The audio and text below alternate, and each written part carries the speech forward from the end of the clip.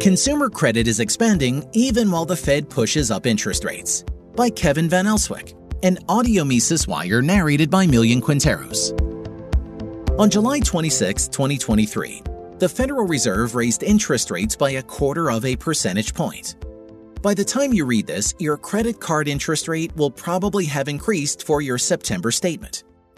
When headlines talk about the Fed raising interest rates, the annual percentage rate APR used to calculate your credit card interest is likely to increase by the same amount. The Federal Open Market Committee, FOMC, is signaling another increase this fall. That is a cost that will go unnoticed since it is expressed as a fractional increase in the monthly interest rate. But the charge raises costs for those who own at least one credit card, which is 82% of the adult population. The federal funds rate, the Fed's key benchmark interest rate, is set 8 times a year. The underlying interest rate for credit cards is the U.S. prime rate. In March 2022, the prime rate was 3.5%. As of July 2023, it was 8.5%. To create the floating APR, banks take into account processing charges, costs to borrow funds, the risk premium for future defaults and bankruptcies. Your specific APR is also determined by your credit rating. The average American has 3.8 credit cards. Credit cards are used for 21% of all payments nationally.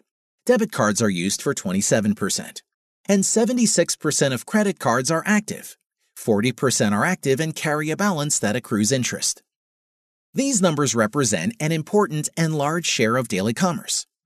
At the end of 2022, the average U.S. family owed $6,270 in credit card debt. According to an analysis by Experian in 2022, Generation X, roughly those born between the 1960s and the early 1980s, owed $8,134 on average, the highest per person relative to other generations. Baby boomers born between the 1940s and the 1960s owed $6,245. Total credit card balances grew 13.2% in 2022. Young debtors 18 to 29 years old have the highest delinquency rate at 9.36%. The credit market's undertow is worsening. A quarter of participants in the June 2023 Credit Access Survey conducted by the Federal Reserve Bank of New York sought additional credit of some kind. Over 1/5 of new credit card applications were rejected, as were over 30% of credit limit increase requests. Rejections were most common for people with credit scores of 680 and below. Experience suggests 700 and above is a good score. Inflation is prompting greater use of credit, and advocates even suggest using credit for grocery purchases.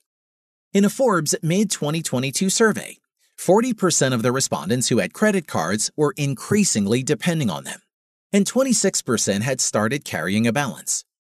Credit card debt in the first quarter of 2023 neared $1 trillion and has now exceeded that. Banks are hedging for a recession and setting aside funds for more loan losses. Both Capital One and American Express are increasing their contingency funds. Other U.S. banks are setting aside $7.6 billion ahead of earnings reports for the second quarter of 2023. In the third quarter of 2022, 6 of the largest banks plan to set aside $4.5 billion for loan losses. Consumer optimism, as measured by inflation expectations, has recently fallen to its lowest level in 2 years, which indicates some confidence in the future of the economy. Small business optimism increased in May, but was below its historical average for the 17th month in a row.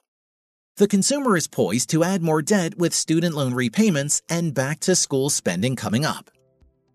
Government spending continues, the causes of inflation continue, and the cost of credit increases as real wages decline.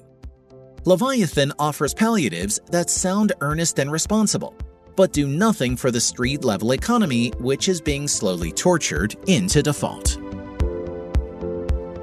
For more content like this, visit Mises.org.